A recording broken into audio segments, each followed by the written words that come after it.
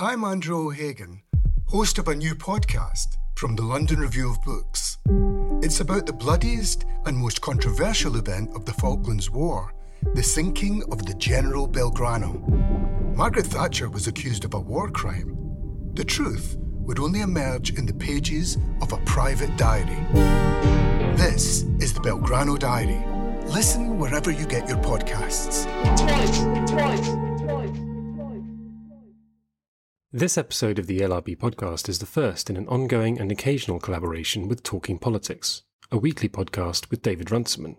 You can find Talking Politics in iTunes or wherever you get your podcasts. Hello, my name is David Runciman and this is Talking Politics.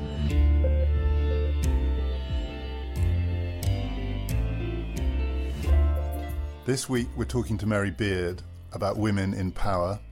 It's one of a series of conversations we'll be doing over the next year in conjunction with the London Review of Books, talking to some of their writers about some of the things that they're writing and doing with the LRB. How do we think about women's intellects? How do we think they're smart?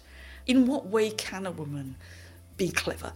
You know, if you go back to the ancient world, people say, oh look, Greeks and Romans, they had a woman goddess of wisdom. No, they jolly well didn't. They had an androgyne who was a virgin and not even born from a woman was their goddess of wisdom. So there is no way for women to be wise. We'll be coming to that conversation a little bit later. First of all, we're going to catch up on British politics because we've neglected that a little, I think, with other things going on. And this week there are two big by-elections. So I've got Helen Thompson and Chris Brooke here. The by-elections are in Stoke-on-Trent and Copeland in Cumbria.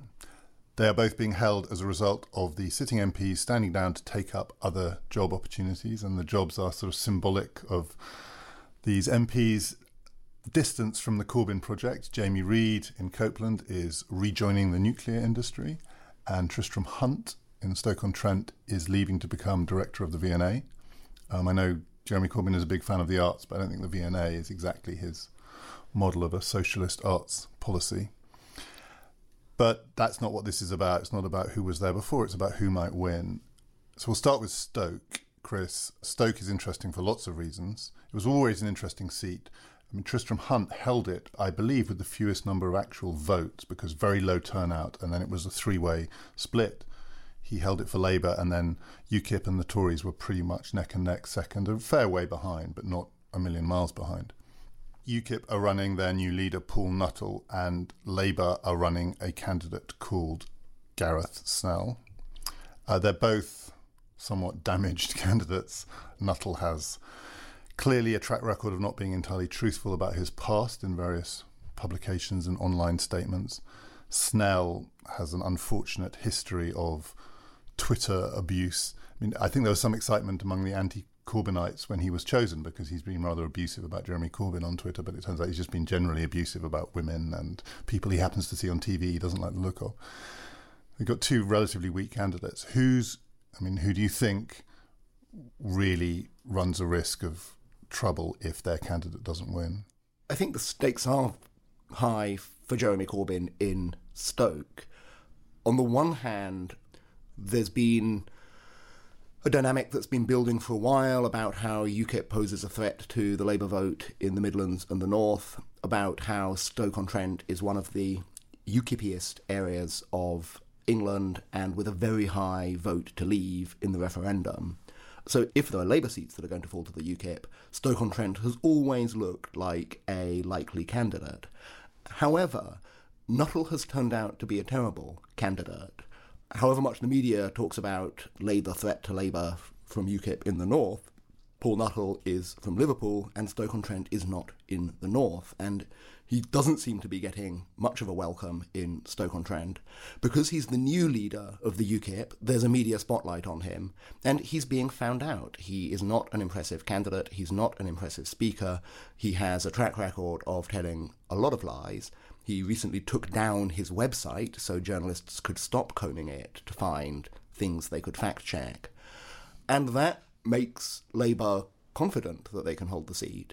But if it turns out that they can't, in the face of a haphazard UKIP operation with a poor candidate, that will be very bad for Jeremy Corbyn. And I don't want to draw an absurd analogy with the American presidential election, but there was a sense in which the Democrats had chosen the only candidate who could lose to Trump and the Republicans had chosen the only candidate who could lose to Hillary Clinton. It's a bit like that here. That Labour seem to have chosen a candidate who could actually lose to Paul Nuttall, and UKIP have chosen a candidate who could lose to this guy Snell. I mean, is there any possibility that the Tories could I think the Tories could have won this seat if they'd actually decided to try to win this seat from the beginning of the campaign.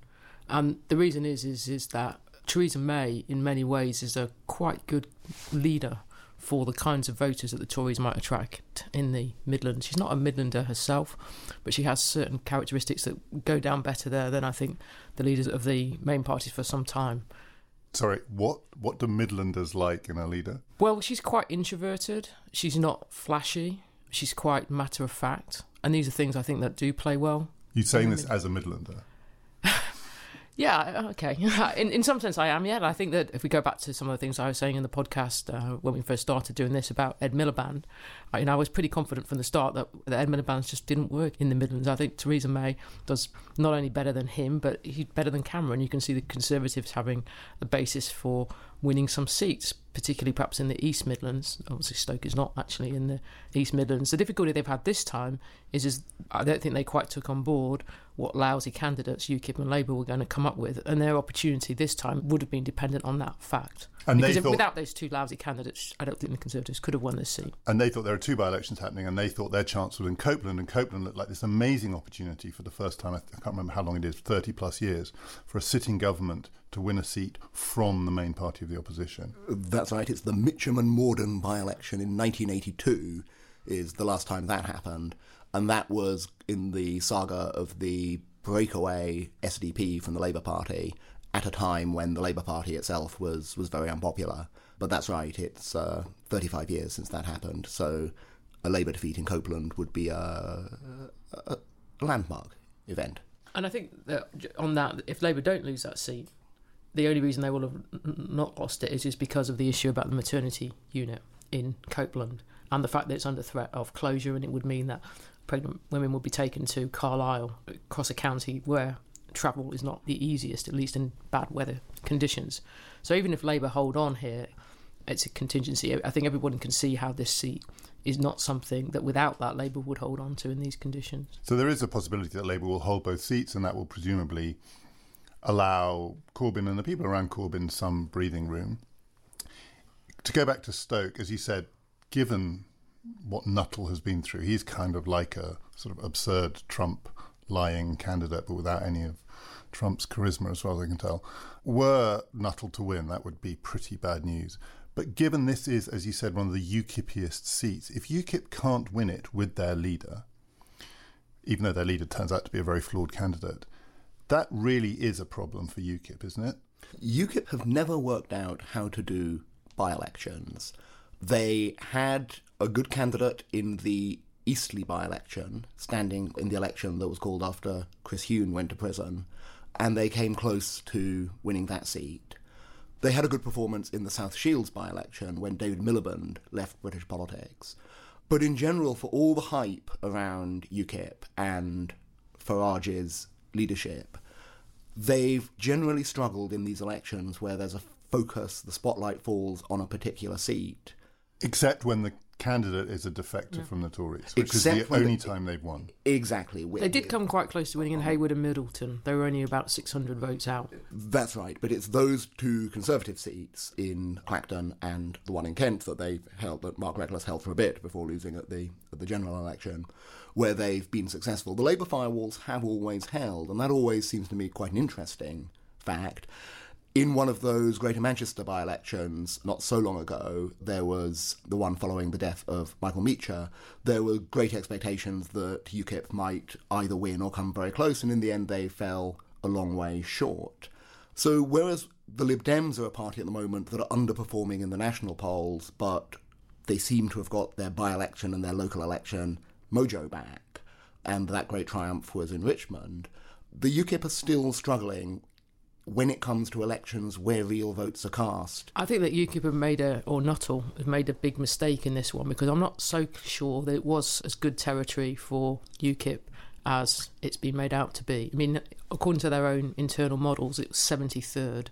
Now, it could be that internal modelling is hopeless, and given their organisational abilities, that is quite possible. But even allowing for that, I think that there's better territory for them. And I think one of the reasons why it's not as good territory as it could be is precisely because the Conservatives can do reasonably well, at least, in Stoke. So he has probably made a huge blunder, I think because his leadership he's blasted is toast. He's basically put his credibility on something that probably was, if not unwinnable, then at least much more difficult than it looks. And is there a broader problem that the old rule, be careful what you wish for? They got what they wanted, which is Britain's exit from the EU, and so it's not clear to people what they stand for. Or is their problem the Farage problem, that once you get past Farage, there isn't anyone who is a plausible national politician? Or is it both?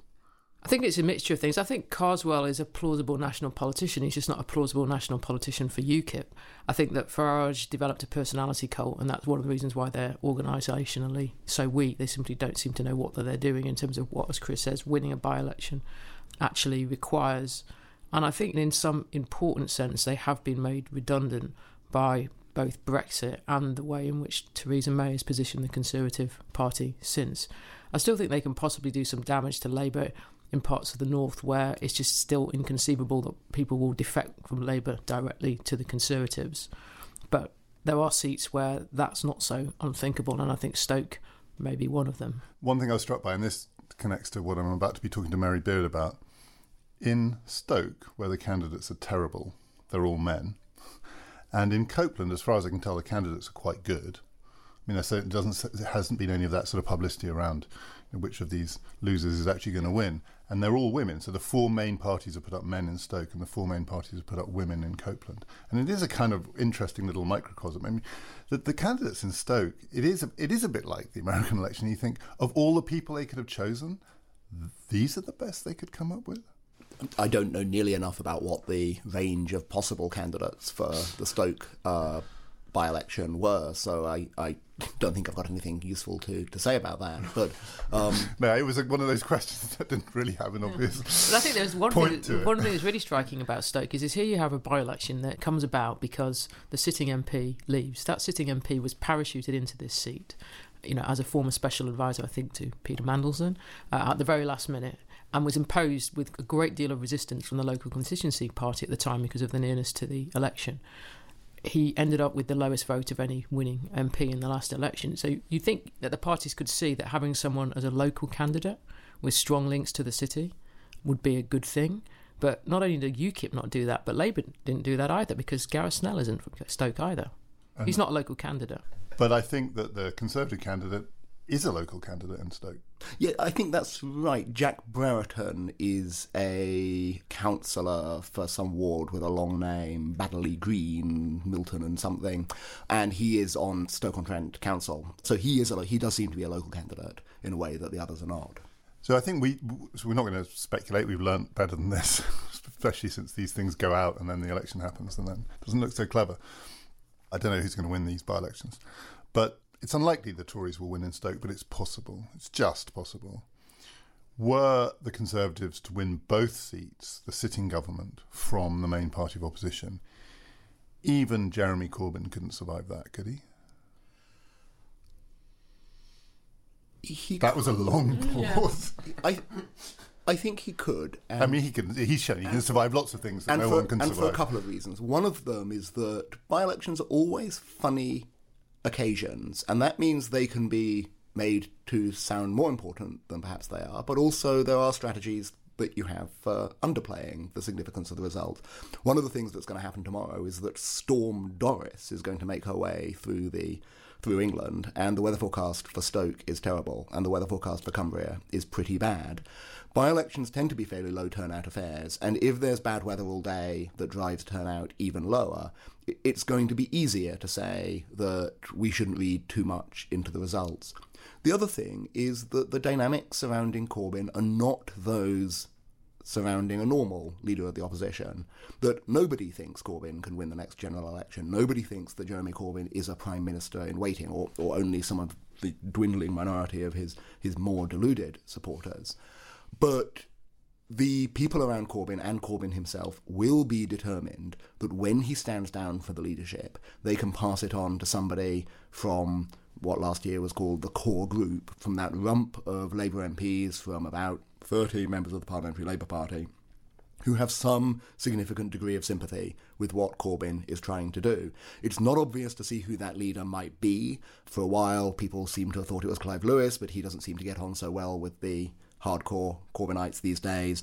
Now people are talking up Rebecca Long Bailey, and we'll find out, I suppose, over the next few weeks whether she's a figure of substance.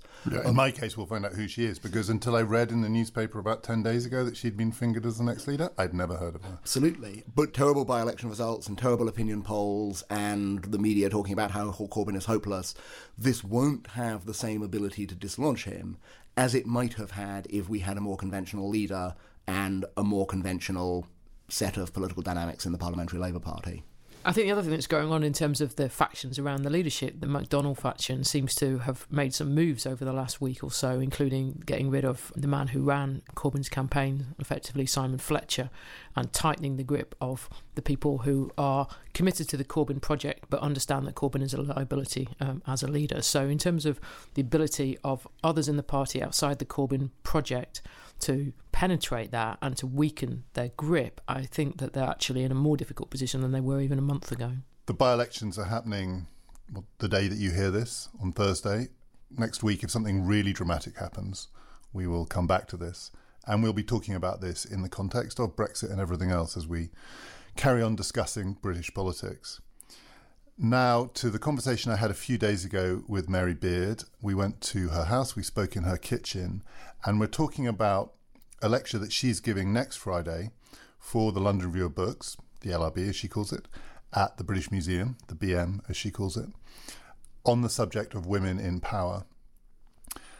I began by asking Mary what the starting point for the lecture is. In a way, what it does is it takes off from a lecture I gave in the BM for the LRB 3 years ago, which was about the public voice of women. And that was a lecture which was really thinking about how, as far back as you go in Western culture, men have tried to silence women. And obviously that had a political dimension. But what this lecture is trying to do is kind of to go one stage further from that, partly to think about women's voices in the political sphere, but to think much more directly about, well, really, whether we have yet a cultural template for the powerful woman.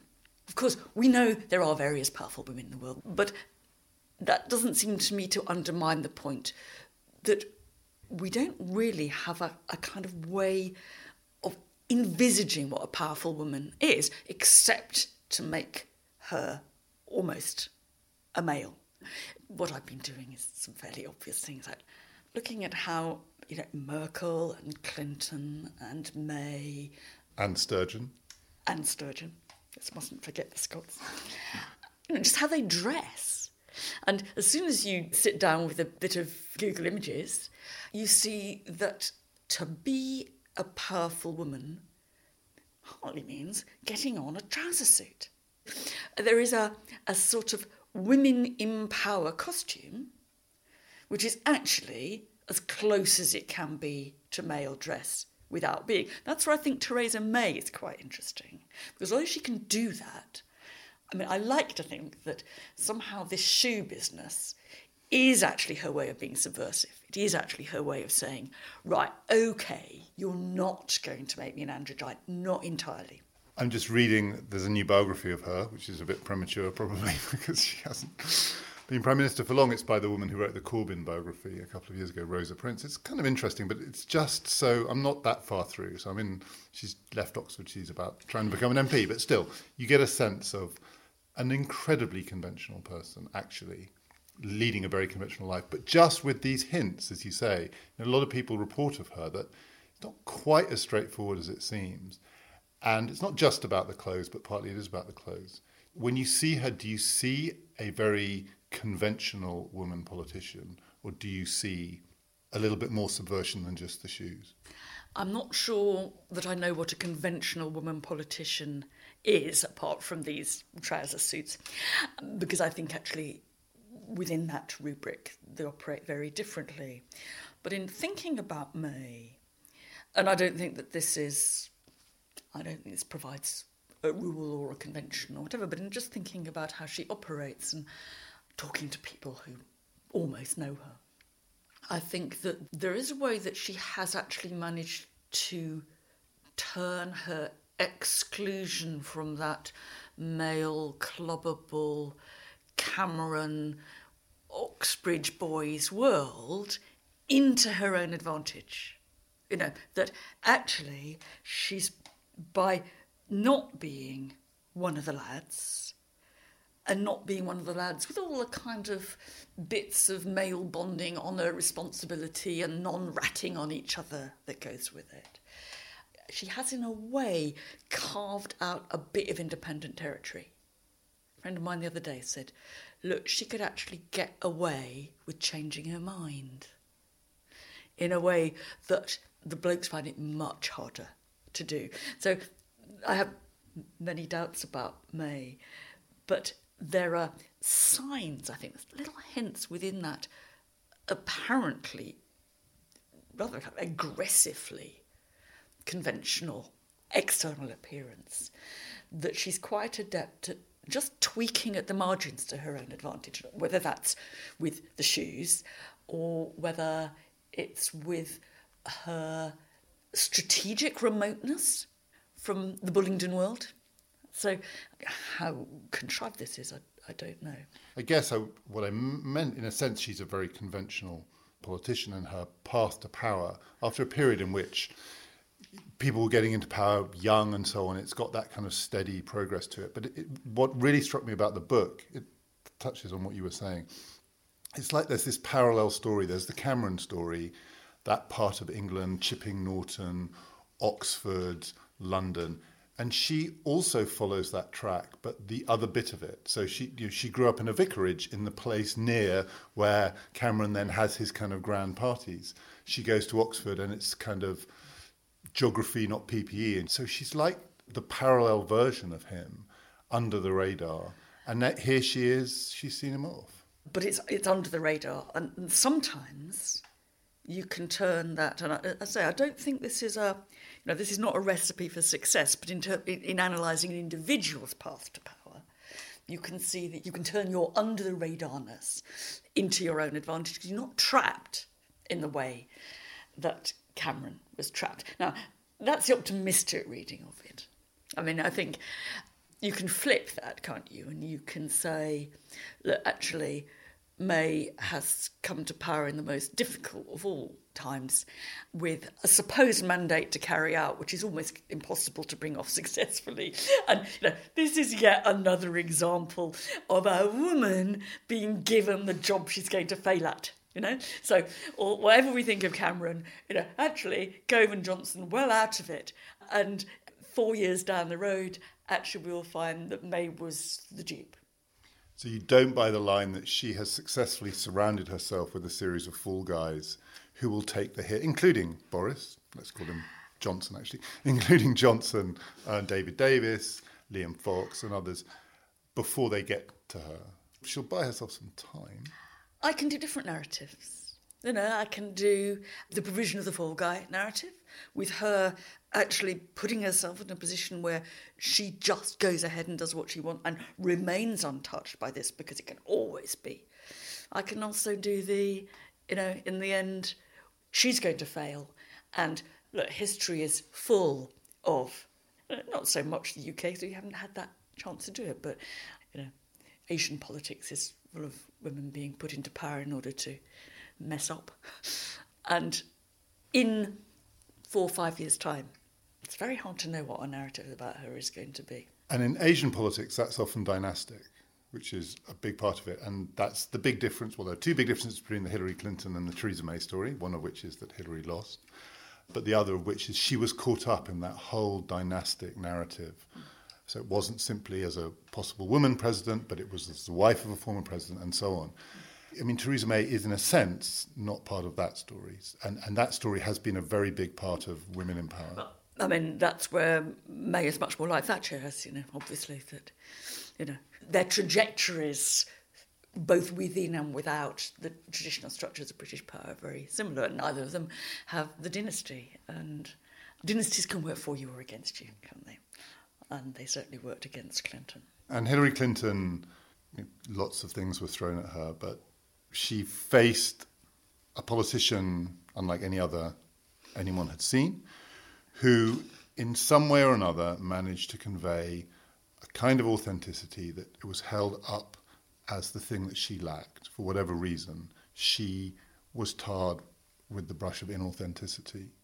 And she seemed to get it more than anyone else I can remember. I mean, it's been a consistent... Politicians are often accused of being a bit fake or whatever. But with her, it was just that kind of...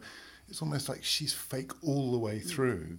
What was driving that? Well, I think, because I wouldn't I, that some of this goes back, deep into how, in the West, women have been abused and categorised, and the very nature of our misogynistic discourse. I mean, I think in writing this lecture, I've been very aware that it's extremely easy to say, oh, look, what did for Hillary?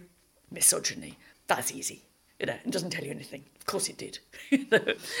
Every culture is misogynistic, so tell me something new.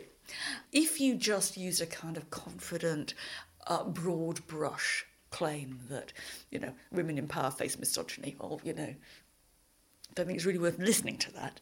We want to know how and why. And phoniness, I think, is really, really important here. And this is where I find putting together ancient discussions of women and modern ones. And I think, we're not, simple-minded inheritors of ancient traditions trapped by them, but they have given us a framework for thinking about how we talk about, particularly about gender, I think. And one of the things you find time and again in both Greek and Roman literature is the idea that the woman is phony. You can't trust a woman because she's not what you see.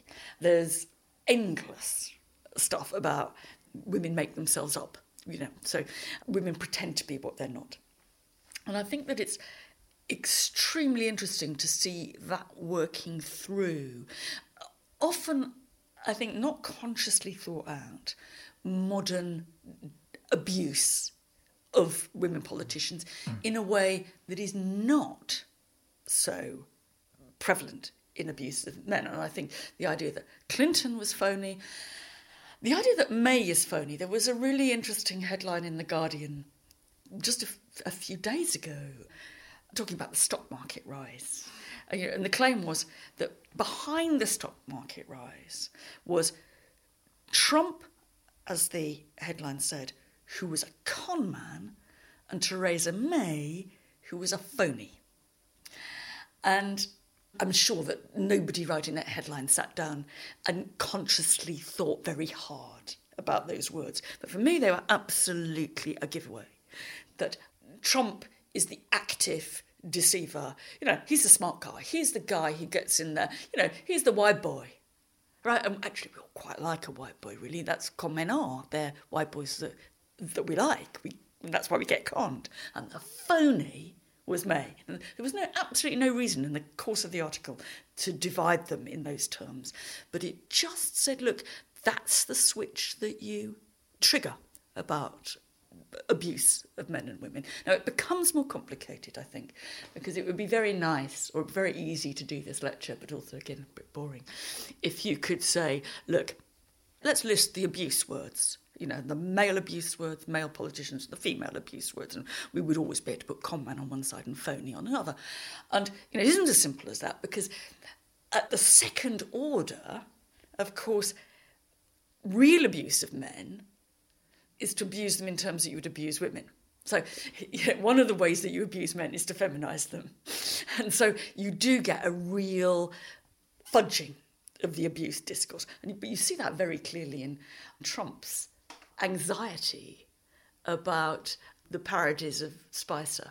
Yeah, so that's Melissa McCarthy dressing up as his press spokesman and doing it pretty... I mean, I thought it was way more effective than the Alec Baldwin. So this week on the podcast, we had Rory Bremner talking about how you do Trump these days, and we talked about the problem with the Baldwin one, which is it's just in a way too obvious. And yeah, the fear that one hears from the Trump camp is if they're all played by women, they're doomed. Yeah, I just thought oh, great, from my point of view, when somebody was saying Trump doesn't like to see his advisers being paraded as weak. What that means is Trump doesn't like to see his advisers being paraded as women. And yet, of course, I mean, I think in terms of thinking about female power and, and leaving aside the glass ceiling model, which I think is not terribly helpful, if you see ways of subverting male assumptions and turning them against themselves. If you want to say, how can a woman actually attack Trump? Well, it is not by being offended.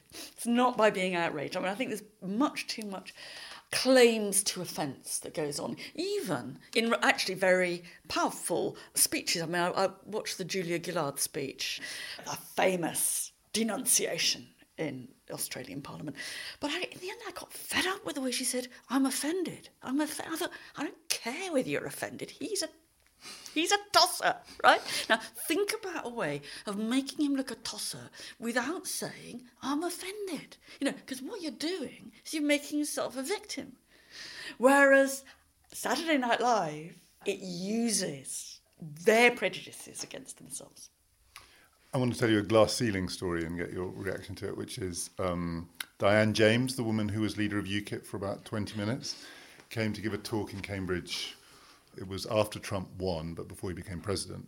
She was asked, who would you have voted for in the American election? And she said, well, Donald Trump, of course. And to her question, I said, why? And she said, well, because Hillary Clinton is a crook. And then the next question was, well, how would you vote in the French presidential election? And she said, I'd vote for Marine Le Pen. And the question said, why? And she said, because I think it's important to break the glass ceiling. I just thought I'd share that with you. It was one of my wow, politics has got weird moments of last year. Yes. Well, not even weird, but just beyond parody, really. So what's your problem with the glass ceiling? My problem with the glass ceiling is it ought to be that, but it's wider than that too. And it goes back to the way when people start to talk about women in power or women and power, and you look at the basic documentation of it, it's all so bloody stratospheric. It's all about how many women are there in the legislature or how many women are CEOs of FTSE companies. It's always making power a very limited thing to have, and actually a very elite thing to have. And then there's a few kind of elite women who are doing a little bit better.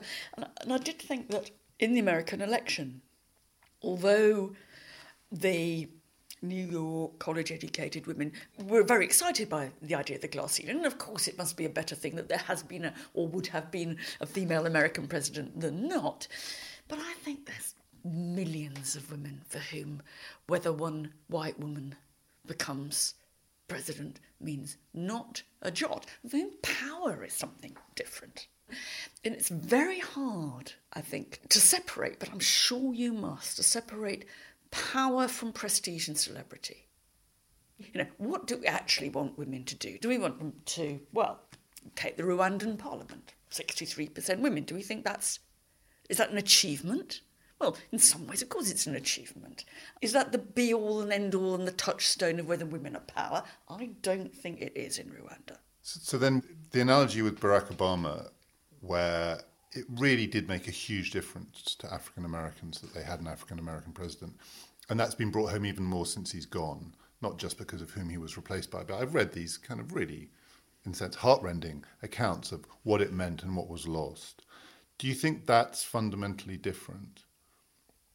That kind of identity with, maybe because it's not so much about power, actually, it's about something else. Yeah. In that I don't think African Americans were particularly empowered by Obama's presidency, but they were certainly hugely energised by it and also uplifted by it. I think that the coordinates of discrimination are different in those cases. And there would have been thousands, millions of women who would have been delighted, and there would have been thousands and millions of little girls who would have been told that a woman can do everything. But it was also pretty clear that whereas in Barack Obama's case, there didn't appear to be, thinking back, loads of black men saying, well, that doesn't matter to me.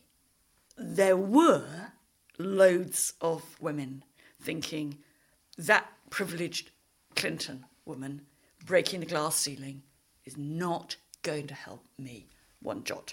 And many of them voted for Trump. I mean, Barack Obama's support among African Americans was close in some groups to 100%. Many, many women voted for Trump. Yes, and I think that it would be very easy to deal with discrimination if it was all of the same kind of basic nature and coordination, right? And if the fix was the same. And it's absolutely clear that the black American president is different from the potentially female American president. And the inherited nature of the discrimination against them is different. Now, that doesn't mean one is better than the other, and I think it's quite hard to see that from this side of the Atlantic. But if you look, for example, I think one of the nastiest bits of the campaign against Clinton has been the Medusa images of her, that she's a Gorgon.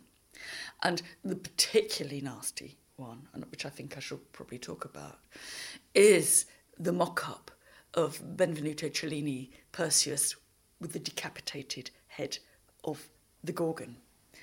And Perseus has the head of Trump and the Gorgon is Clinton. Now, you could not do that with Obama. There's not an analogue to that particular version of discrimination. The idea that you could actually have somebody with a bleeding head of the rival is extraordinary. And for me, it's one very clear reason why, in a sense, you have to look back at classical antiquity. Because if you just show that to somebody, there will be people in 100 years' time, 200 years' time, writing essays at universities on why Clinton lost. We hope, depending on how the next 4 years go. But yeah, we hope that's all right. We shall overcome it. And if they're going to make any sense of their essays, if they're going to do a good essay, they're going to need to know what Perseus decapitating the Gorgon means, how Clinton is being killed, raped, undermined by that, the violent heroism of, a guy with a sword who actually cuts the head off his female rival with her snaky locks, which are going to castrate him if they've got any chance, and, give her half a chance, she's going to turn you to stone if you look at her. Now, it does seem to me that you need to investigate that kind of really visceral misogyny, which is, like it or not, hardwired into Western culture. The idea of the Gorgon, you can be a modern French feminist till the cows come home, and you can try to recoup the idea of Medusa into a feminist symbol, but still you've got Trump supporters decapitating her on their T-shirts. So in Britain, where the Prime Minister is currently in this odd position, she's a conventional politician riding a wave of populism, and that's one of the tensions that she's going to have to deal with. But she's also facing a pretty broken opposition. And one of the ways in which the opposition is broken is it does seem to have a problem with women, both attracting women, but also to vote for them, but also, and I know we just talked about the glass ceiling, but promoting women. And now we're meant to believe that Corbyn is possibly thinking about stepping down, and John McDonnell has groomed a couple of young women that nobody's ever heard of, but are acceptable to the men on the left in order to fill his place. I mean, Labour looks like it's just disappearing down some kind of dark hole in this space now. I have to say that I fear that's true. And I was extremely supportive of Corbyn, to start with, partly because I thought that the Labour Party had reached the end of the road anyway, and that when I looked at the lineup of candidates when Corbyn first got the job, I thought, I think Andy Burnham's a nice guy, but he's not going to take the Labour Party out of the rut it's got into, where every time they come on the Blasted Today programme, they tell you the same thing from their script. I want somebody to mean something. I want someone to speak to me. And I was one of those people who thought, at least Corbyn means something. At least he's kind of speaking to me, and it's not necessarily from whatever's come into his iPhone. Right? And I still think that that there wasn't an obvious alternative candidate. So I'm still trying to kind of justify my support. And that would include Yvette Cooper as well, presumably, who I have to say was my preferred candidate, but I take the point entirely. She did speak to the script. I just could not bear any more speaking to the script about hardworking families. I would have just throttled them. And at least Corbyn wasn't doing that. My predictions were all wrong. I thought he would shake them all up. It would be a terribly kind of difficult time for the Labour Party and awkward and uncomfortable, but somehow then things would settle down. This wasn't factoring in Brexit. When, indeed a serious opposition was needed. And I think the Labour Party has got, both from what you see in public and from what you hear on the grapevine, I think there's big problems about women in the Labour Party. And I've been reading on and off Harman's autobiography. And I think that there's another kind of sense of words of abuse. And I don't want to make it look as if I've been spending all my time doing Google word searches. But Harman is clearly reacting, as we know, always to the accusation of whether she's thick. And that's what you can say about Harman. People say she's thick. And you say that if you're Rod Liddle, but much more widely. I then tried and thought, I'll put Cameron thick into Google. Now, that's brave. Cameron is accused of being thick from time to time, but only when he's done something really stupid, like tied his bicycle to a bollard so that the lock didn't work, So, a kind of Keystone Cops. But Harman, and it's kind of validated by those guys in the Labour Party. None of us got any idea of what Harman's IQ is, but she's a load of jolly good things and she's a force for good in the world. And in that case, it's purveyed, as I say, by them as much as it is by the opposition. There is a sense that she's not clever. And that fits very easily into another kind of category of how women see. What do we think a clever woman is? A clever woman is somebody we wouldn't want to go to bed with, I think. Is a frump, a blue stocking, a nerd.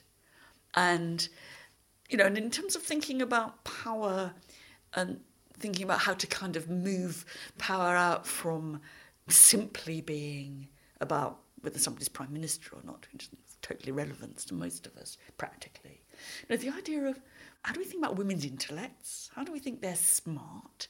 In what way can a woman be clever?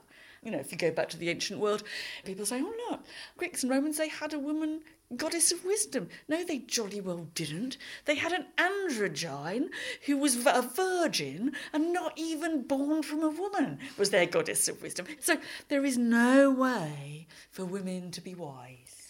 And in the bowels of the Labour Party, they will use that abuse as much as the Tories. Do you think that there's a generational difference? I mean, Corbyn and MacDonald, they predate Harriet Harman, and they come from a world which was unquestionably male-dominated, but it also had some pretty prehistoric attitudes right the way through it. And politics, which looked to be getting younger and younger in its leaders, has suddenly got older and older. And Corbyn attracted a lot of young people to him, although I think they've abandoned him over Brexit. All the evidence is that for many of his young supporters, Brexit was the deal breaker. But there is a huge difference in generational attitudes around some of these things. And as politics has got older, do you think actually the thing that's going to change is a changing of the guard, which must be coming at some point relatively soon, to a genuinely new generation of people in politics? Well, we've always thought that, haven't we? I'm trying to be optimistic. We've always thought that. And, if we do the prediction, if we do the fast forward, if we take optimism, then that's one way it might go. The other way is that actually we haven't got a slow transformation. We're stuck. We're stuck.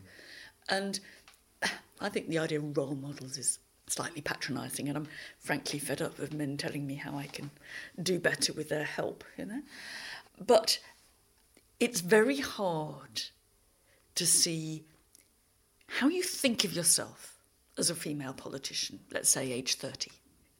When you close your eyes and you look at yourself from the outside, what do you see? Now, we know what men see. And I don't know what women see. And I think that basically I'm kind of optimistic, and I'm 62, I was going to think. Am I 62? 62, yes, I'm 62. So it's always a good idea when you get past 60 not to be able to quite remember. And one part of me says, look, I've lived through revolution. You know, if I think about what my mum, who was, you know, a powerful head of a primary school, you know, when I think of what she could have done, what she wanted to do, what she achieved, you know, I can see all the ambivalences there. But I can also see that you go on 50 years and the opportunities for making a difference in the world have just been greater for me. And, you know, part of me thinks, look, oh, come on. You know, women have only had the vote for, you know, not for 100 years. And, you know, I work on the longue durée, and in 100 years' time, this will all look a bit piddling. So that's one way. You know, things take a long time to change. And there's actually quite a short time in terms of the great scheme of things, but it feels a long time when you're living through it. The other thing is, I think, look, if there are big cultural blocks, you know, you get small changes, you get aggregates, but you don't actually change the structures within which women can think of themselves as ambitious, as powerful, as clever, as articulate, and able to make that difference in the world. Of course, some always do. But the idea that women have got a model for doing that, and I don't mean a kind of role model in the next person, no, I just mean a kind of cultural template for doing that. Until we can provide a narrative and a template, then I think we've got a problem. Mary Beard's lecture, Women in Power, is next Friday. I'm afraid it's sold out. I think it's been sold out for a long time. But if you want to hear it or watch it, it will be available on the London Review of Books website. That's lrb.co.uk. And you can go there to find out details about some of their other lectures as well. We also have a new website. It is talkingpoliticspodcast.com. If you go there, you can find an easy way to get all of our past episodes, but also you can find out a bit more about the panel, who we are, what we do, why we think the way we think, maybe. So do follow us there. Please follow us on Twitter, subscribe on iTunes. And next week we will continue the conversation about British, European and American politics. Do join us then. My name is David Runciman and we've been talking politics.